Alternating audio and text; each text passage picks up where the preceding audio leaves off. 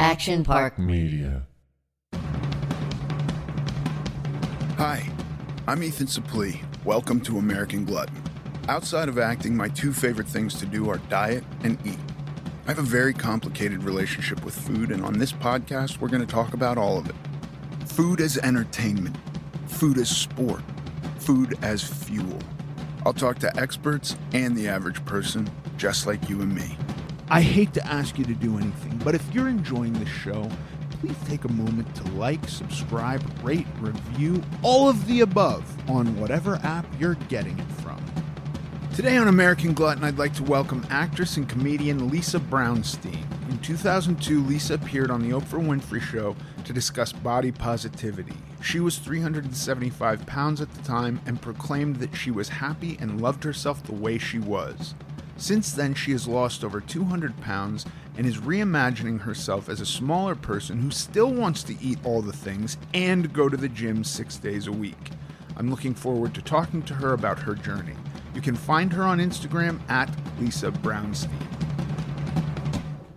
Lisa Brounstein, welcome to the American Glutton Podcast. Thank you. It's a pleasure to be here. I'm really excited to talk to you. I want to go back to 2002. Is that okay? Yeah. You went on Oprah. Yes. Much heavier than you are now. Yes. And that was like the first iteration prior to like Healthy at Every Size. I don't know that Healthy at Every Size existed then, but it was a very much like body positive moment. It was the first thing I'd ever seen of somebody going like, no, this is me and I'm happy. Yes, exactly. And it was also kind of pre the whole social media that we have now. Yeah. So that was different. I mean, I guess there's a lot comes into it because now we have fights over what is right and wrong to think about and right and wrong to posit for other people. And it becomes very confusing based on social media, I think. I don't know that we would have gotten to where we're at without social media. Agreed. But clearly you have put some work into reducing the size of your body. Yes. What changed for you? Well, when I went on Oprah, I was happy with my size, although I did tell her I weighed 335 pounds and I really weighed 385 pounds or 375. Right. And then within the few months after that, I gained more and more weight. And then I decided to try low carb, just like maybe I'll feel better. I'm also a type 2 diabetic. Okay. So that's a thing. So, Atkins was fun. It was like candy bars and protein bars. I didn't really know what I was doing. I just kind of ate the stuff that came in a package. Yeah. That said Atkins. Correct. Or said low carb. And then as time went on, it was like up and down, up and down, up and down for a long time. And now I had been dieting as a child too, and then stopped dieting around 1995. Right. So I feel like I'm all over the place. It took a lot for me to really see that I was in denial about being a food addict. Yeah. So there was a lot more than just going on a low carb diet. It was, I had to really deal with my own emotions that food kind of quelled like a drug. Yeah. And that didn't really come until 2018. Okay. I've been personally struggling with this a little bit, and I don't know necessarily exactly how to communicate it, and I don't even know really how to think about it. But for me, there was always this sense of wrongness with my body. Like my first, the earliest memory I have of being self-aware was that there was something wrong with me. Yeah. So prior to that, I was 5 or something. I had no awareness of my body. I just existed and like was in the world without thought about self. And then the first thought about self that entered in was this negative thing. So kind of for the majority of my life, I had this idea that if I lost weight, I would feel better about myself. Come to find out that's not true. I don't. I still struggle with all the garbage that I struggled with before. And so I've been thinking a lot lately about the idea that this thing of weight, is this a symptom or is this the problem? Do you know what I mean? Absolutely. It's the symptom. I think so too. Yeah. I think it isn't the problem. Absolutely. And that like whatever the problem is, because I never arrived at a place, no matter what I weighed less than I do now. I've weighed more. I've been all over the place. I've never gotten to a place where I just went like, well, I'm better now. Yeah, no, not at all. Yeah. When I was 7 is when I started to gain weight. And then when I was 9, my mom put me on Overeaters Anonymous. Right. At 9. Yeah. So there was like no serenity for me at 9, right? So after that, Weight Watchers and all the different diets, my whole life up and down. So every day I was waking up into a world that said there was something wrong with me that I needed to fix. Yeah. But food was always a reward and it was always a punishment. And it was also what made me feel good. Yeah. So it was really difficult. Really difficult. Yeah. I mean, we get into a situation where it's not possible to be successful. No matter what you do, you can't win. You don't feel better. You look great. Like I look at you and you look happy and great. So I would love to acknowledge that. That's good. And I feel like I do get satisfaction out of accomplishing goals, setting and accomplishing goals. That process, I feel better about myself. Yes. But then I still have to confront the fact that like, it's not a solution. It's, I think that, I think in order to accomplish something, you have to believe you can accomplish it, right? Nobody goes into anything going like, well, this is utterly impossible, but I'm going to try anyways. There's got to be a little sense of hope there. I don't know. When I started this in 2018, I didn't have any idea this is where I was going to end up. Okay. I didn't start on February 5th, 2018, eating a ketogenic diet. And then I joined the gym the next day. Right. I had no idea I'd end up here. But were you looking was there some goal? There were little goals. Right. Like I couldn't get off the floor. That was a big goal for me. Yeah. I mean, I literally couldn't get off the floor. My dog had gotten very sick. I got down on the floor with her and realized, holy crap, I can't get up. Right. So do I wait for my husband to come home or do I call 911? Like, what's the answer here? Yeah. And when she passed, I found myself eating all the things. Yeah. Because there was so much emotion. All the things at Taco Bell, all the carbs, all the just anything I could get in me so I could numb myself. Yeah.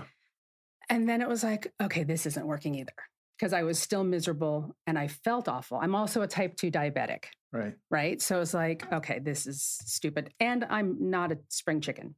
Right. So we decided to start this. And really the first thing was be able to get off the floor without help. Right. And lower my A1C, my blood sugar numbers. Yeah. Because I don't want to die. I mean, I'll die someday, but let's not do it today. Sure. Let's push it off. Yeah. A couple years. Yeah. What is, I have a fairly good comprehension of type 1 diabetes because I have a kid with that. How does type 2 diabetes work? Do you have to take insulin? Never. I've never taken insulin. Well, that's not true. One time when I was in the hospital with pneumonia, they gave me insulin. Okay. But that was also because they gave me graham crackers and cranberry juice as a snack, and I was on steroids. And they lost their mind. Oh my God, your blood sugar's 300. We need to give you insulin. I was like, whoa, whoa, whoa. This is your fault. Don't do this to me. Yeah. But no, I take oral medication, or I did take a lot of oral medication. And over the years, it's been different meds. And now I'm down to just one a day. Okay. And that's it. And have those numbers improved? Oh, yeah. My A1C was 4.7 2 weeks ago. Yeah. That's great. That's crazy. Yeah, I know for sure. That's a really good marker. Yeah. And I think a lot of it, though, is not just eating low carb, but also the exercise. Yeah. I hate to admit it that I have to do both now. Right. Like forever. Yeah. Don't go anywhere. We'll be right back. So so 2018 comes, and that's the small goal. Get up off the floor alone. Yes, without having to call 911. Right. That was the thing. But doesn't within that, there has to exist some idea that it's possible to achieve that. Certainly. I mean, every day I would see differences in myself. And now my phone will give me memories from 2019 or 2018. And I see how I looked, and the difference is remarkable. Like, it's such a difference. Yeah. And that certainly helps too. It's like a little pat on the back being able to put on a pair of jeans. Right. Or with a zipper, because I was not in jeans in a zipper. Yeah. You know, I mean, I remember auditioning and getting the part for a music video. And the woman called me from wardrobe asking what size jeans I wore. And I said, I'm a size 32. And she said, 32 waist? And I said, no, like size 14, 16, 18. I said, keep going. Right. That's the size I am. Right. She had no concept. So that was the size I was. Yeah. Like, I was over 6 feet around. I don't have any frame because I don't only know men's sizes. Right. And we had our own version of that, certainly with like, I was up to 5 or 6 XL. Yeah. But pants 32, I'm still like, that doesn't seem that big. Oh, it was big. Yeah. Yeah. Yeah. I was wearing a 5X shirt, 6X shirt. Right. But that was funny. I would wear the big shirt so I could cover my ass so nobody would know it was big, as if nobody would then know. You can hide these things. Yes. Yes, I could hide in a white T-shirt at the beach. Right. It was very, very easy to do that. When you have body positivity at a large size, was it honest? That's a good question, because I do say a lot of it was denial too when I look back. I think it was like, if you say it, like build it and they will come, kind of like Field of Dreams. Yeah. It's like the more you say, I'm okay with this, then the more you are okay with it. Right. And also when I moved here, I was going to BBW dances, Big Beautiful Women dances. And it was almost like high school. Like you'd go to these things and you'd meet men and you'd have fun and you'd feel beautiful and good about yourself. And it wasn't the everyday world of there's something wrong with you that needs to be fixed. Right. So it was good to be positive. Yeah. I mean, I really think it is good to be positive. I think it's like some form of it. Like, I don't think delusion is good, but I think that there has to be some positivity, because just to even attempt to do something, like I can work towards the goal of not having to get up, not needing assistance to get up off the floor. Whatever that level, there requires some positivity, some belief in yourself.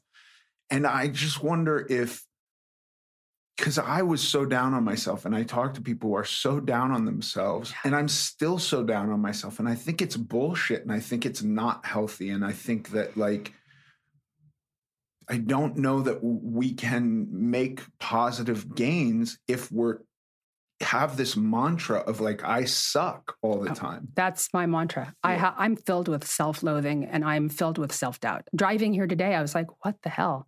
I didn't hear from Paige for a week. I thought they changed their mind. It's because I suck. Yeah. I'm so excited to talk to you, because I think you have been on both sides. And I think that side is very interesting to me of body positivity. I never had it. And I think it's good. I don't know if it's always 100% honest. Well, but even then, I think it's good. Does that make sense? It does. It does. You had Dr. Lustig on recently. And he talked about how if you take all the fat people, 20% are healthy. Like 20% of them are metabolically healthy. Well, that other 80% are lying to themselves or kidding themselves. I would say that I was in that 80%. Right. Because going to Taco Bell and ordering 6 things is not healthy. Yeah. I had type 2 diabetes that I took a lot of medication so I'd have okay blood sugar. Right. So there was denial. The positivity, I think, is just to like get you out of bed in the morning. Yeah. I don't know if positivity really existed. There certainly wasn't a movement like there is today when I was younger, but Well, there kind of was. There was NAFA. Okay, the National Association to Advance Fat Acceptance. Okay. They're not a fan of me. No? No. Because you've reverted in their eyes. Well, yeah, and I think also when I did Oprah, I didn't get on their soapbox. Okay. I was just said, like, this is how I feel. This is how I feel. I love my body. And again, when I said that, I said it because this is the body I have. Right. I don't want to find myself on my deathbed having wasted my whole life hating myself. Yeah. So there's definitely like ups and downs of positivity. Right. Like, today I went to the gym and it was one of my best workouts to date. Like the cardio I did was amazing. I lifted amazing. And I wasn't shy about doing machines. I told a guy to get off a machine because I was ready. Right. Get off your phone. I'm here. Yeah. We're waiting for your machine. Yeah, get off. So that makes me feel positive. Like those are the gains that get me through. Sure. But I still look at myself. I mean, again, I've heard you talk about it, the skin. Who knew? Well, yeah, but and then I go like, Lisa, are you and me destined to, no matter what, feel that way about something? Yeah. Do you know what I mean? Like, yeah. I've experienced all of that. I experience it every day. I get down to like sub single digit body fat percentages and I'm like not super thrilled. And it's like, well, motherfucker, what would you be yes. thrilled with? Like, yes. At what point do you get to go, I won? Yeah. I don't know. I don't know either. And so I've been trying lately to just go cut yourself some slack. Yeah. Everybody, I don't really think you can succeed. And I'm all about uphill battles and like having to fight through resistance and suffering. I actually enjoy suffering. But if you can't get out of this kind of loop of I am going to fail, I am terrible, I am worthless, I just don't see where you can go. And so when Healthy at Every Size comes in and goes like, we're people deserving of love, or, I don't even really know their message so much, but don't shit on yourself, basically. Right. Well, so this is funny. I talked to someone about this on another podcast, an amazing keto coach, Kim Howerton. A little plug for her because I love her. Yeah. And she was talking that it's health at any size. And what that's about is that all people should be able to have health at any size. So a fat woman should be able to go to the gynecologist and not be berated for her size and get birth control just like a thin woman. Sure. Right? Now, I have had horrible experiences going to doctors, being treated horribly. I'd go for a sinus infection and they'd say, what are you doing about your weight? Right. It's like, nothing. I got a sinus infection, treat that. So that's what health at any size is. For someone to be able to go to the gym at 300 pounds and feel like they belong there just like someone else. Yeah. I really hope somebody opens a gym. I guess Planet Fitness is maybe trying to do this, where it is like, I want to see obese people at Absolutely. the gym. Nobody has more of a place there, in my opinion, than people who are overweight. Like Agreed. that's what the gym is for. Come, or if that's your goal. But I never felt comfortable enough. I had to lose 100 pounds before I was willing to step foot in a gym. This is stupid. Like, I don't think this is rational. It's not what I'm advocating for, certainly. Yeah. So it's just a tricky place to be. It is tricky. And isn't Crunch also, is there still a Crunch gym? I don't know. I don't know either. I've been to a Crunch gym. My kids like Equinox, but I'm not, that's a little too trendy for me. Yeah. I just remember a million years ago going undercover for a television show with a camera and going to different gyms as a fat girl. And then they sent a thin girl in the next day with the same undercover camera to see which gyms treated us differently. And was Crunch bad? Crunch treated us great. Oh, both good. of us equally. Nice. So, yeah. Were there gyms that were not welcoming? Yes, there were. Yeah. I mean, look, I don't have any like objective thing. It's just a vibe. The hair on the back of your neck can stand up. But when I walk into Equinox, I don't feel like I fit in there. Right. Everybody's really attractive. And I literally go around it. doesn't matter what I look like. This is all subjective, Sure. At the end of the day. I just go like, this isn't for me. This is for people who came in already attractive. Right. They put their makeup on before the gym. Yes. I don't put makeup. I brush my teeth, but I don't put makeup on. Right. Yeah. Yeah. I don't do anything. Yeah. I basically wearing pajamas at the gym. I mean, I think it's amazing. I think it's amazing that you had that goal. And I think it's amazing that you continue to make that goals. Now, you will be keto forever. I will eat a ketogenic diet for the rest of my life. I think that's the best thing for my blood sugar. Yeah. That doesn't mean I won't eat carbs again. I mean, Right. we went on a big vacation to Scotland and I, drank whiskey and ate all kinds of stuff all the way through for 3 weeks. Yeah. And came home. But this is interesting. I came home and then we spent a week eating the things we missed from being on keto. So like we went for Mexican food. First night I was fine, ate half my meal. I'm full, pushed the rest away. By the end of the week, I was going to the gym and eating a family-sized bag of potato chips on the way home. Wow. Like I literally just watched the progression, like day 1, okay, day 2, okay, day 3, rut-row. Yeah. And by day 4, it was like, right? Yeah. So couldn't wait to get back on. Yeah.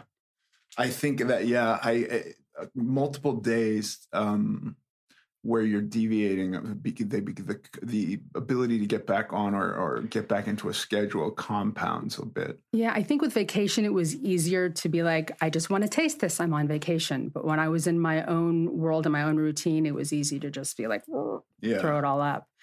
I lost one of my best friends to diabetes and obesity in 2019. And she and I were fat friends together.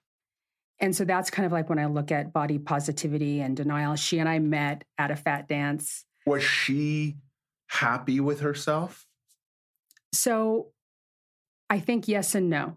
She certainly wasn't happy with her body failing. Oh, right. Right? Yes. And I think she felt like she didn't have any control over her body. She feels like her body did that to her. Yeah. Not that she had control over why that happened to her body. So I don't know. I just think that's that kind of denial. Is it really true? Body positivity?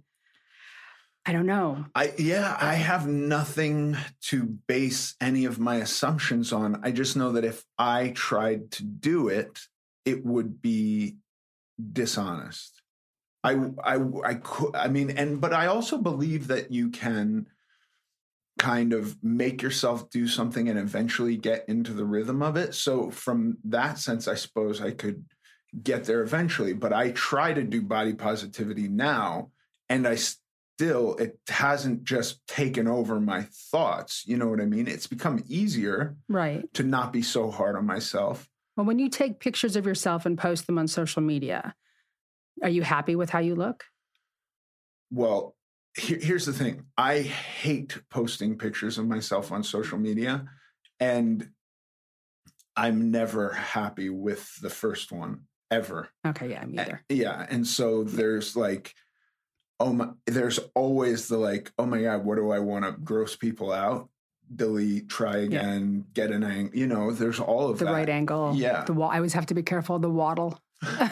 Yeah, well, I have a beard to cover mine. But if I didn't, that's the biggest thing. It's like, holy chicken neck. Yeah. No, I'm never happy with pictures of myself. Ever. And then there will be one where I'm like, oh, I guess the veins in my forearms are standing out. That's cool. I'll post that one. But it's never like, God, I look great. That's so funny. That's the thing for me. I love the way my arms look. Yeah. I always wanted Linda Hamilton arms. Even at like almost 400 pounds, I always wanted her arms. Right. And so now I'm like, bitchin', I got those arms. I have a buddy named Stavros Halkias. He's a comedian. Oh, yeah. He's awesome. And I think he really does have an affection for his body that it just makes me utterly enamored with him. But even he is like, I do want a bigger chest. I want a bigger chest. I want bigger arms, but everything else I'm fine with. And like, I'm like, fucking, you're the miracle, dude. Yes. You're the miracle. Because I don't think he's faking that, Yeah.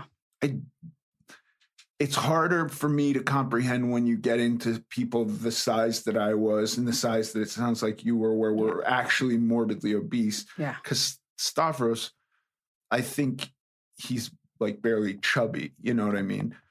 So it's not for me the same thing where I go like, I just don't, but I think it's also subjective that as the culture shifts, that we could get to a day and age where it's like, that's totally normal, I don't know. I don't either. I follow some girls on Instagram and I just want to ask them, like, how do you feel? Is it because you're 30? Because I know now that I'm 50, or 55, I don't feel as great as I did when I was 30. It was easier to be 350 pounds at 30. I certainly couldn't do it now. Yeah. And not have all kinds of body issues. Yeah. Yeah. Friday night, I'm tired. Oh, yeah. I mean, 9:00 last night, I said to my husband, can we go to bed? He says, well, it's so early. I was like, yes, it is. I recently had work go just in the middle of the week. Like we're going to splits. And so then it's like, okay, you're going to be up till 4 a.m. And it's so shocking to my system that I'm like, I'm not 85. Like what's happening? I feel exhausted. When starlets are hospitalized for exhaustion, but they're talking about cocaine. Yes. I'm like, no, this is real exhaustion. Like I need an IV and stuff like that. Right. Totally. Yeah. That whole age thing is, yeah. Yeah. And I feel like I am in the best shape of my life. Yeah. I mean, I've never been a thin adult, or not that I'm thin now. You look thin to me. Yeah. I don't see it. It's strange. Even when I put on this shirt today, I was like, okay, it's a large. How am I getting into a large? And it's blousy. Yeah, I know. Kim keeps telling me my clothes are too big. That I need smaller clothes. I think you might. It's so funny. Yeah. I'm trying. So are your goals mostly set up around health now? My goals are set up around health. I've not had weight, like a number goal, until recently. Right now I'm in maintenance and I'm going to cut in January. I know I can't cut now. That's just silly. It's the holidays coming and keto baking and all that. So starting in January, I'll cut again. Don't go anywhere. We'll be right back. So being in maintenance is crazy because I've still lost 7 pounds in maintenance. Yeah. And I think that's because I'm back in the gym. I think that has a lot to do with it. But a million years ago, I did Optifast. Yeah, me too. Yeah. And I got down to 167 pounds. I would like to see 167. So like, that's kind of my goal now. Now that I've surpassed having lost 200 pounds, which was kind of a neat idea. Yeah. I'd like to see 167. Okay. I think it's not appropriate because I have a wife and 4 daughters to ask what weights are, but in the scheme of things, how far off is this? Another 7 pounds. Oh my God. Yeah. So I think I can do that in January. I think if you've done that while doing maintenance, which isn't really even maintenance, if you're losing weight, then it's going to be no problem. I've been like up and down. Right. I'm testing the waters with things. I still can't do nuts because I fall down the rabbit hole. Yeah, I'll weigh them and go, okay, so 10 macadamia nuts is a serving. And then I'll eat a handful while I'm weighing them. Right. Yes. And you've compounded your servings. At least. Yeah, I've done the Trader Joe's bag of macadamia nuts before, and you eat the whole one thing, sitting, and it's 1,000 calories. That's snack sized. Yeah, it's crazy. Yeah. Do you find keto to be a tough lifestyle to adhere to? It's tough because I'm an addict. Yeah. In that regard, so that makes it difficult. But I find that I like my own cooking better. I don't have full, that's not a thing that my body has. I don't have satiated. There's another keto doctor that I like a lot, Dr. Ken Berry. It's kind of cuckoo, but he's smart. And he always says, eat to satiety. Just eat all the fatty meat you want to satiety. And I'm like, dude, I don't have that. Like if I make a pound of bacon, I'll eat a pound of bacon. Yeah. So I can't do that. Don't you always think when they say these things that they just assume that there is a switch?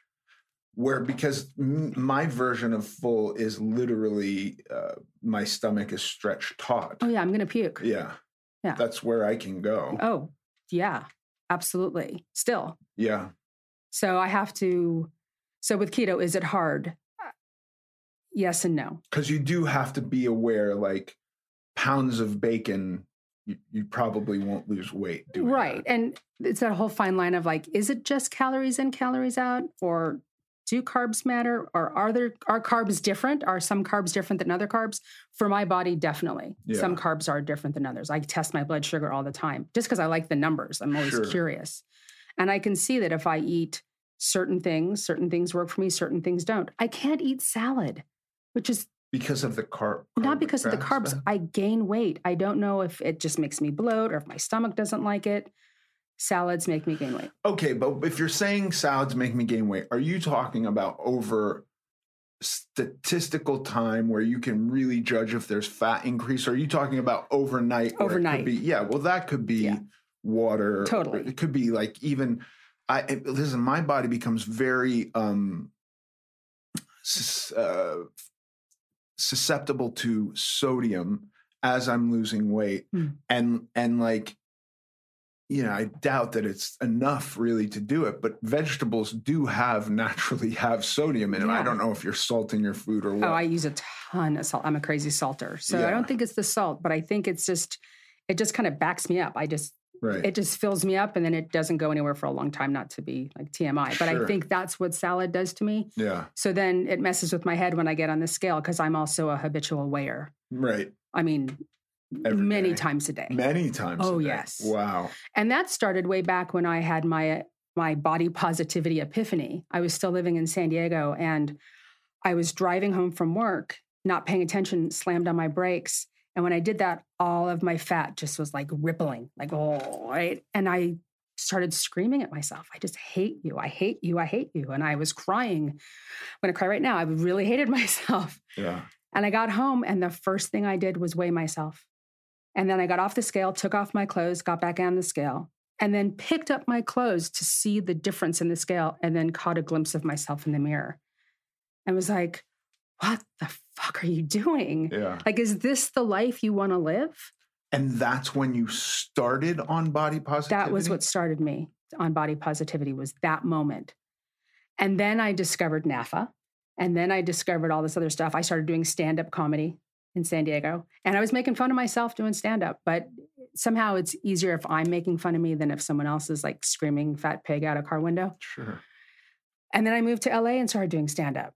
And when I moved to LA, that's when I discovered the dances for big women and the men who want them and met my friend. And it was like this whole new world for me. It was like the high school I didn't get to have. Yeah. I got to have at 30. Yeah. I mean, like I never heard of a thing. There's no version of that for dudes that I'm aware of. Oh, yeah.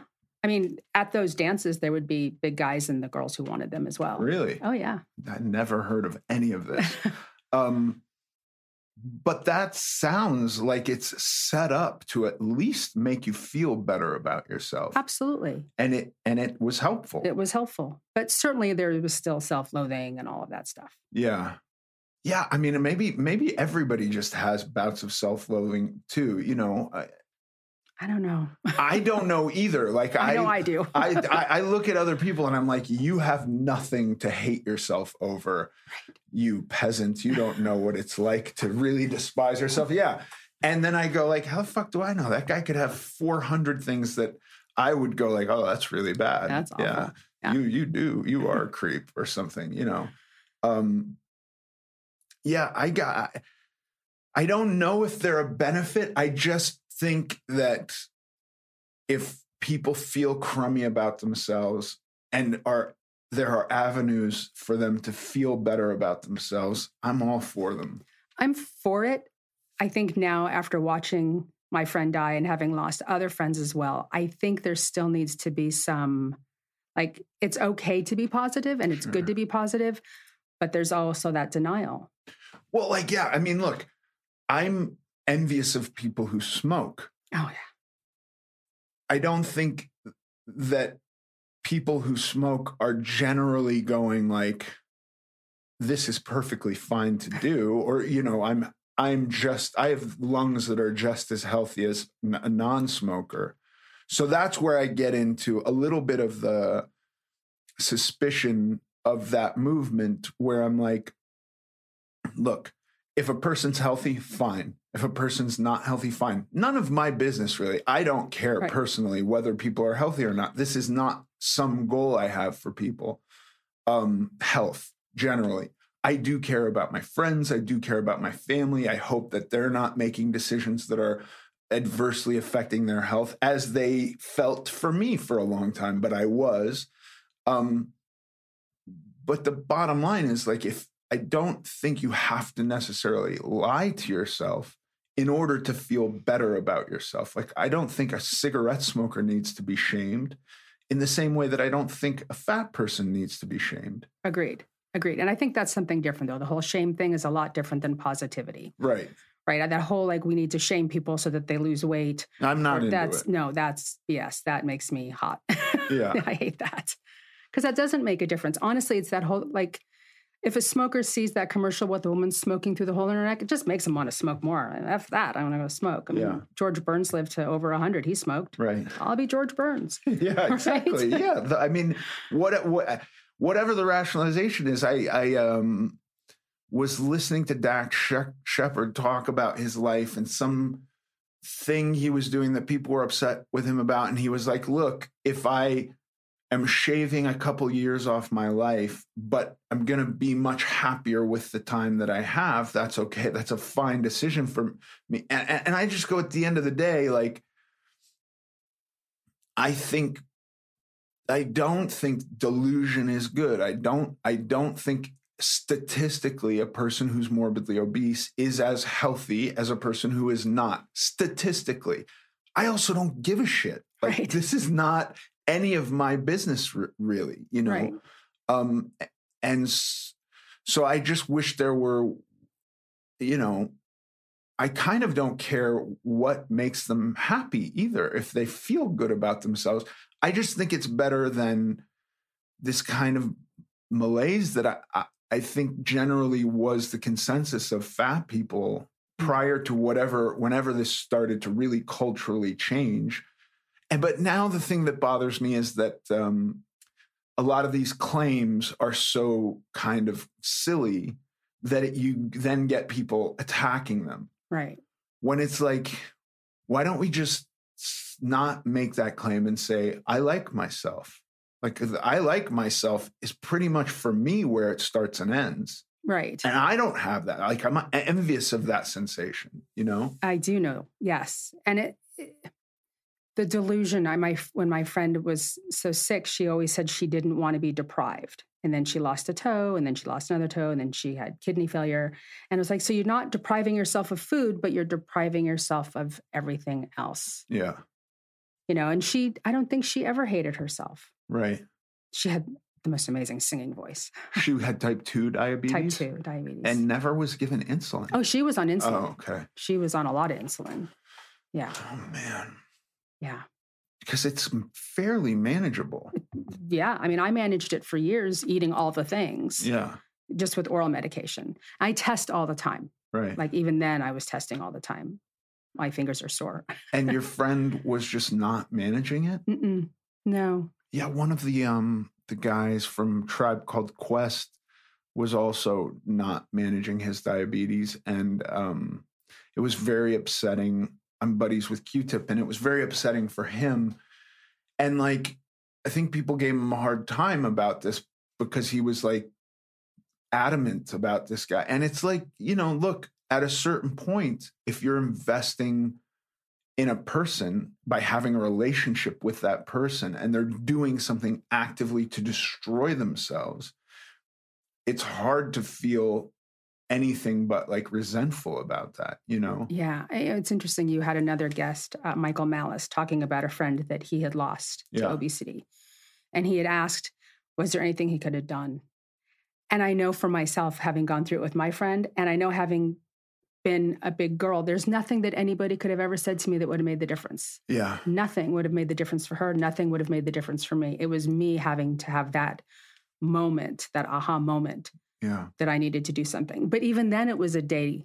This whole process for 2.5 years has been day by day. Yeah. It's not been, I'm doing this to lose weight or I'm doing this to be 100% healthy. It was like, just get through today. Yeah. I'm a sober person also and have, you know, all the eating addictions or bad eating habits that a person could possibly have. And having come through that, I've had instances where somebody has said, will you talk to my son? Will you talk to my brother? Will you talk to my husband? And I had done that 20 years ago. Mostly this would be about drugs and alcohol. And I just found that generally people don't really change until they want to change and they decide to change. And now it's possible that many instances of letting a person know you care about them and you're rooting for them and your perception of what they're doing is destructive, maybe that adds up to getting them to change eventually. But I haven't found that. For me, it was never successful when people sat down and talked to me and said, look, we love you. We think you're killing yourself. I would kind of want them to stop saying that. So I would be amenable to anything they were saying. And then the minute there was distance, I'd be like, whew, well, that's done. Yeah, I got to go eat something. Yeah. So that becomes a tricky situation too, and much with the way drugs and alcohol are regulated, I think we would probably have just as bad outcomes if we regulated the way people ate. No regulation. That's the worst. Yeah. Black market Taco Bell. Right. Yeah. Don't need to do that. If you're only allowed to get one taco and then you're like, grabbing people in the street, I need to put a 6-pack together, Exactly. Can you buy me a taco? There would be some version of that. I'd stand outside and offer kids money to go buy me food. Yeah. I did that when I was a kid to get booze. I want to talk about this addictive eating and using food as a comfort, because I definitely found, and it was much clearer to me, this analogy became much clearer to me after I stopped doing drugs, and I could really look at them with some distance of like, I am uncomfortable in life, and taking drugs separates me somehow from existing in this moment with this discomfort. And food largely does the same thing, but it got for me to the point where I was hiding my food. Oh. So it was this weird thing of like comforting myself alone, but I guess I had to hide drug use too. You're not walking down the street doing drugs generally. I guess you can now, not when I did them. But then you got to experience the comfort of detachment or this calming numbness that these things would bring. Yeah, I absolutely did that. I hid in my house and ate. Yeah. Drive through. This was before you could order we had Pink Dot. Right. Order Pink Dot. I remember ordering food with my friend and them coming and saying it was $80. And we're like, what did we order? Because we would just bring us all the food. Yeah. Yeah, I remember Pink Dot you could get a pasta and a sandwich. Exactly, the sandwich. Oh, they made the things. best veggie sandwiches. I was a vegetarian when I was 385 pounds. So yeah, that obviously didn't work for me. Yeah. Was it a thought of health, or was it a thought of eating animals loss? Freaks me out. Right. It still does. Is it? You're keto now. You kind of can't escape it. Can't escape it. Right. I'm just very grateful. Yeah. For them. when you eat them, yes, you are thinking positively about them. Yeah. So I try not to think about them at all, and then afterwards think positively. Because if I think about the sweet little piggy while I'm eating a pound of bacon, it's not good. Yeah. My daughter wanted to get a rabbit when she was 4 or 5. And she said to me, can we get this rabbit? And I said, yeah, we can get a rabbit. And then she got 4 steps away and turned around and came back and said, Dad, I think we got to get 2 in case you want to eat one of them. Oh. And I never ate her rabbit. I never thought about eating her rabbit, but this was a very much concern of hers. That's very funny. Yeah. Don't go anywhere. We'll be right back. Or very twisted that's what a 5-year-old thought of her dad. Yeah, when I was a little girl, my dad was showing me my baby animal book, and he said, that's what we're having for dinner. Yeah. I still can't eat lamb. Right. Yeah, nope. He ruined it for you. He ruined lamb for me. Yeah. Yeah. It is. It can become questionable. I was eating roast suckling pig and roast suckling lamb at the oldest restaurant on earth in Madrid. Wow. I'm forgetting what it's called, Boutin maybe. And my wife was pregnant at the time. And there came a point where I suddenly realized that the things that I was eating actually looked like little babies on a serving dish. And I had to stop. It grossed me out. Yeah. Yeah. But it was delicious. I'm sure. Yeah. Yeah. Food's delicious. Yeah. And so you still want to eat all the things. Always. Yeah. Even driving here, I was like, oh, Benito's. Oh, yeah. They know my order. Yeah. What do you do? I don't go to Benito's. Yeah. I just don't, because it's still in me. And that I still don't like to leave my house very much. Like, it's still a thing for me to leave. And I think that is all throwback to being big. I think I hid. I think all of it was about hiding. Yeah. Hiding in my body, hiding with food, hiding in my little apartment, now hiding in my house. I mean, I have a husband now, so I'm not completely hiding. Right. I've got someone else to hide with me. Yeah. Although he would like to go out more. I think it becomes very tricky to eat at restaurants too, because if you're trying to be in total control of what you eat, you never really know what they're putting in the food. And then my wife is happy to send stuff back if it's not exactly the way she ordered it. I'm not. It makes me uncomfortable to do that. I'm always afraid they're going to spit in it or do something gross to my food. Yeah. And it is hard. And we just went to a restaurant that we used to love, and it was horrible service and horrible food. And it's like, well, darn it. That's like one place I knew I could get what I could eat. Right. And now we can't go there anymore. And they're off the list. Off the list. Yeah. And especially with the way the world has been, it's been a little hard to go to restaurants anyway. So I've gotten really good at cooking. Do you care about sweet things at all? I don't have much of a sweet tooth. Yeah. For me, it's savory. I have a popcorn, potato chip, nachos kind of thing. Right. In fact, it's funny. This Saturday night, I have a plan to have popcorn for the first time since 2019. Oh, wow. I don't know if I'm going to do it. It may happen. My husband goes to the symphony, and I don't go because I don't need to spend $150 to sleep in public. Sure. So when he goes, I will have popcorn, I think. And is popcorn real? I mean, it's not like eating table sugar. No, it's not like eating table sugar. It's not like eating a bag of Doritos. Right. It's mostly air. It's mostly air. Yeah. And yummy deliciousness. Salty. I hope you have the popcorn, and I hope doesn't send you off on some terrible path. Oh, it won't. Yeah. I just hope I don't feel sick. Like, that's really the concern. But then maybe if I feel sick, I won't want it anymore. No, it's not true. I'll totally want it. When you went on your week back from vacation and you found yourself having bags of potato chips in the car, did you feel sick after that? Oh, yeah. Yeah. And boy, I was so much self-flagellation. Like, I hate you. How can you do this? Look what you've done. Look how far you've come, and now here you are. But again, like, I think this is a narrow line that a little bit of it is good, because if we didn't have awareness, and again, it's all subjective, good and bad. I don't think this is real, but we can determine based on our goals what's good and bad, right and wrong for us. And if we have a goal, but we cannot determine things that are going to take us away from it, then there's no way to achieve that goal. Right. But if we go so far in damaging ourselves based on not 100% adherence, I think it can become equally hard to get back on, because if you're so worthless that one thing is going to ruin your achieving this goal, then like, what's the point? Right. Right. I get that. Yeah. I don't know. I don't know. It's a tricky thing to navigate. Tricky. Yeah. It is tricky. And I think, it's funny. I remember the night before we went back on, I was standing over the sink eating nectarines because I didn't want to throw them out, and I had them left.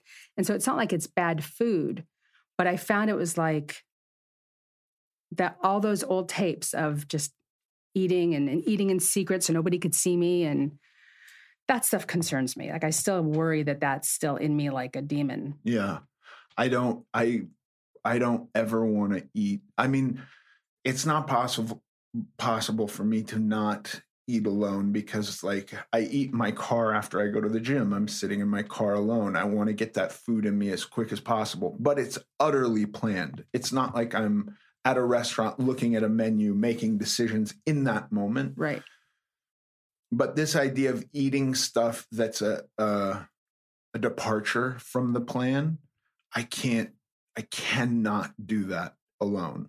I can't have bites of stuff alone because it is such a gateway to past behavior for me that was utterly detrimental. Yeah, me as well. Yeah. Me as well. That's why I think with the popcorn, if I do eat it, I will be fine. Yeah. I just don't want to feel awful about it. Like I don't Well, want you've come on here and we're talking to a bunch of people and you're saying it. So you're not strictly doing it in secret. Right, exactly. And now and that's part of the whole social media thing, why I do the social media that I do, because it keeps me honest. Yeah. It's kept me accountable. Yeah. Yeah, maybe I'll take a picture of it. Yeah, you should. You should post it and you should talk about it. I mean, I think that's the way to fight these things. If we have the urge to do something in secret, that we should just be as open as possible about it. Yeah. I think that can be successful. And I think we have to be a little bit kinder to ourselves. Because if I just don't see the point in trying to do, first of all, there's many things that can trip you up. It's like if you already believe you fully understand something, then you're never going to learn anything about that, right? If you already think that you're going to fail at something, then you're never going to achieve that. Like I get in my own way so much, and that's all I'm trying to do now is like get out of my way so I can succeed and be happy and like, and everything I've said, I hope there's some understanding that it's improving. Absolutely. You know, it's not just depression and all of this. There's a little of that, but it's better. Yeah. It is better. For me as well. Yeah. Definitely. Good. And I think too, back to the question of, is keto hard? I have found how to like change it as I've gone. Like in the beginning, I was super high fat. Now I'm more high protein. So I just find like what works, what doesn't. And I just have to be willing to give up my habits in my food. Well, look, you seem to be on a path that's working for you. You look great. And there's some, like the one thing that I run into sometimes with keto, because I experienced it myself, was this idea that if I don't eat carbohydrates, I won't gain weight or I'll always lose weight, despite what I'm eating. And so I would eat a pound of cheese and multiple packs of bacon and go like, why didn't I lose weight? You know, so that to me, I think some people come into it and go like, no, you will just naturally eat less. And it's like, motherfucker, you don't know what I can do.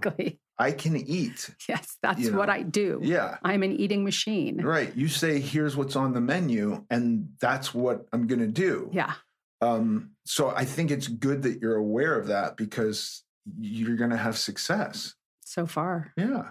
So far. And I don't know that this will be forever. Right. It's funny. I still have to give up a lot of my fat clothes. Right. And I have piles of them. And I keep I gave a couple bags away a few weeks ago. And it was like I had grief about it. Like I was like, what if I need those again? Yeah. I'm going into like my 4th year at roughly this size. You know, like maybe 10 pounds on either side of where I am right now. But generally, I've been wearing the same clothes for 4 years, and I have a lot of clothes for a bigger me in the closet that my wife is like, you're never going to wear this again. And I'm not totally convinced of that. Yeah, I'm not either convinced of it for myself. I'm just not. What happens if I do wear that size again, and then I've thrown away the one jacket that was hard to find? Right. Exactly. Yeah. I have this one sweatshirt. I wore it in Amsterdam. I love this sweatshirt. I can't wear it. It's a 5X. Yeah. It will swim on me. Yeah. I can't give it away. Yeah. And I have the memories. The memories are there, very strong. Right. But I don't want to give it up. I know. I don't really either. Isn't that strange? It is strange. Yeah. It is very strange. I don't know. And it's weird because I still think of myself as the fat lady. You're not fat.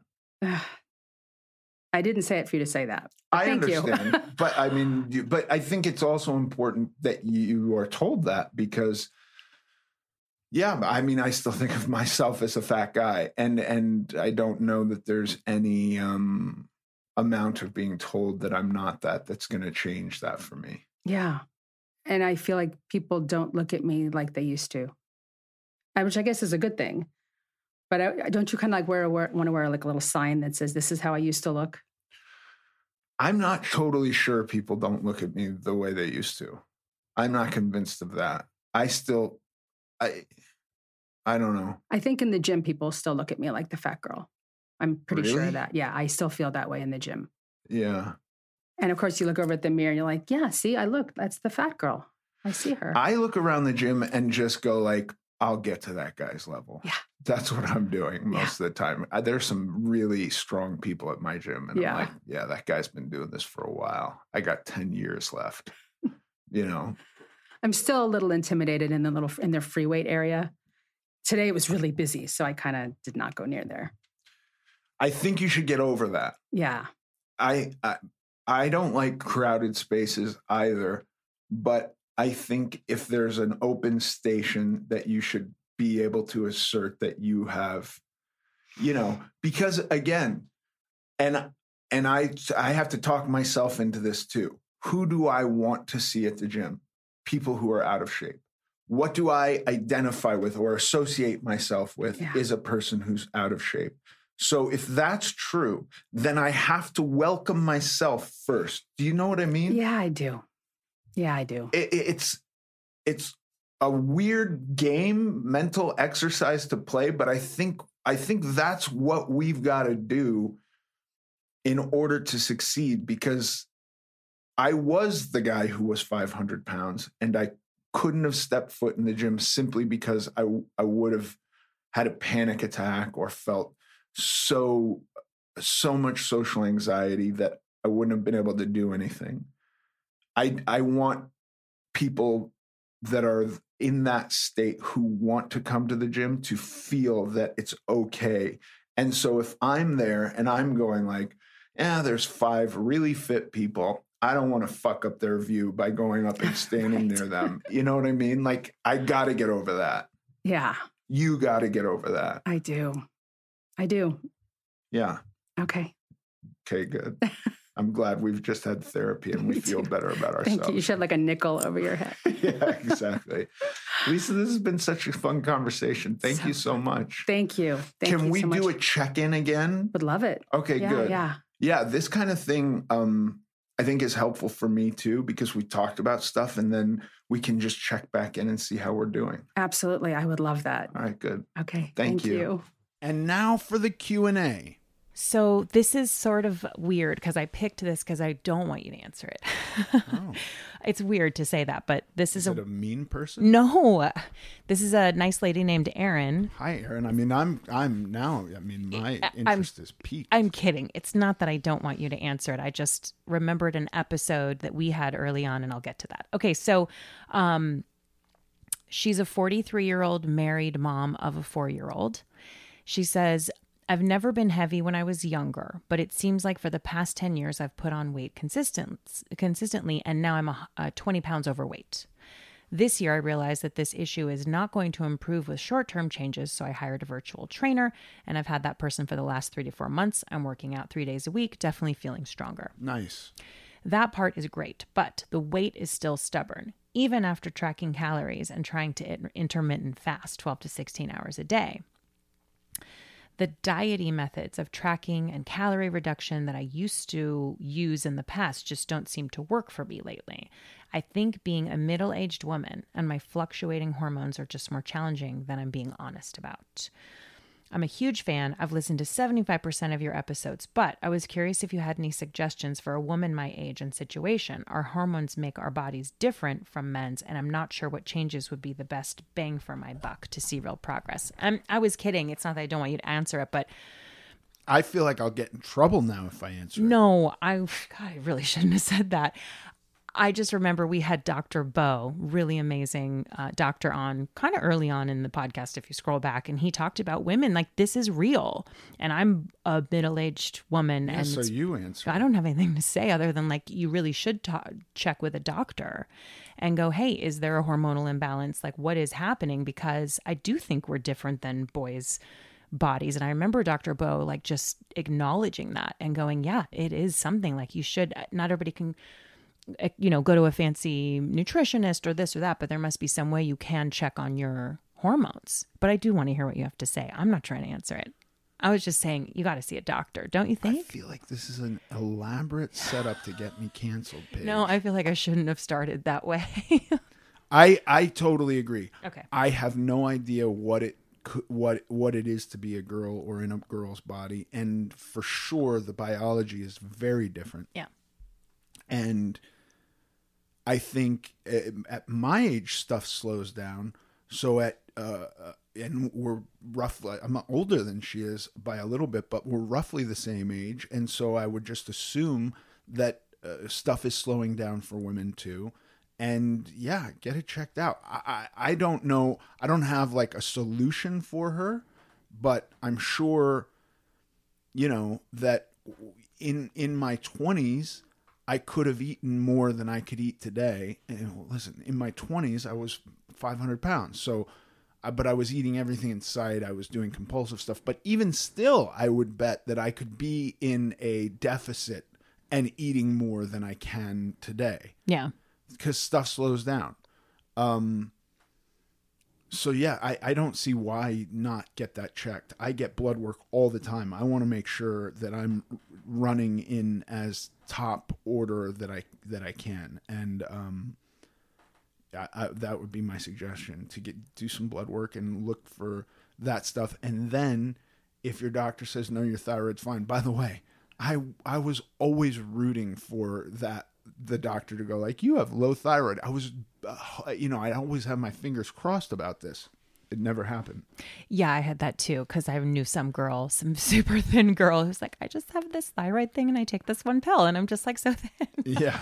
Yeah, it never happened. Fuck those people. Seriously. Okay, so see your doctor. Such a valid thing, though, and I think women should just be aware of that. It is a valid thing. It's not an excuse to just say, oh, whatever. And she's obviously putting a lot of effort in, but yeah, it's something. It's real. It's something, and get it checked out. And then if everything's running as it should be, and you go like, well, stuff just slows down, but not to the point where we need to medicate it, you might need to go into a slightly deeper caloric deficit.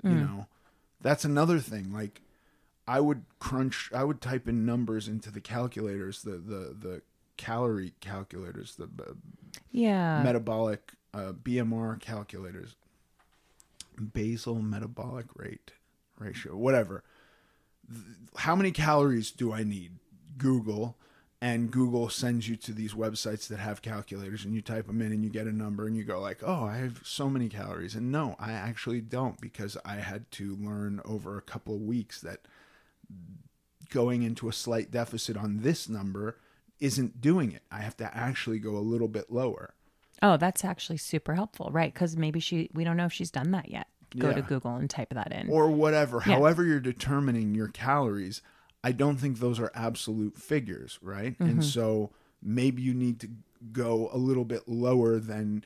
I'm loath to tell people to eat less, because I think that when people are on diets, a lot of the times, simply because this was my experience, I would often diet into severe restriction that was not sustainable over the long term, or I would do it for 40 or 60 days and then I would binge eat and gain all the weight back. And so I don't think people should do that. But if you're going like,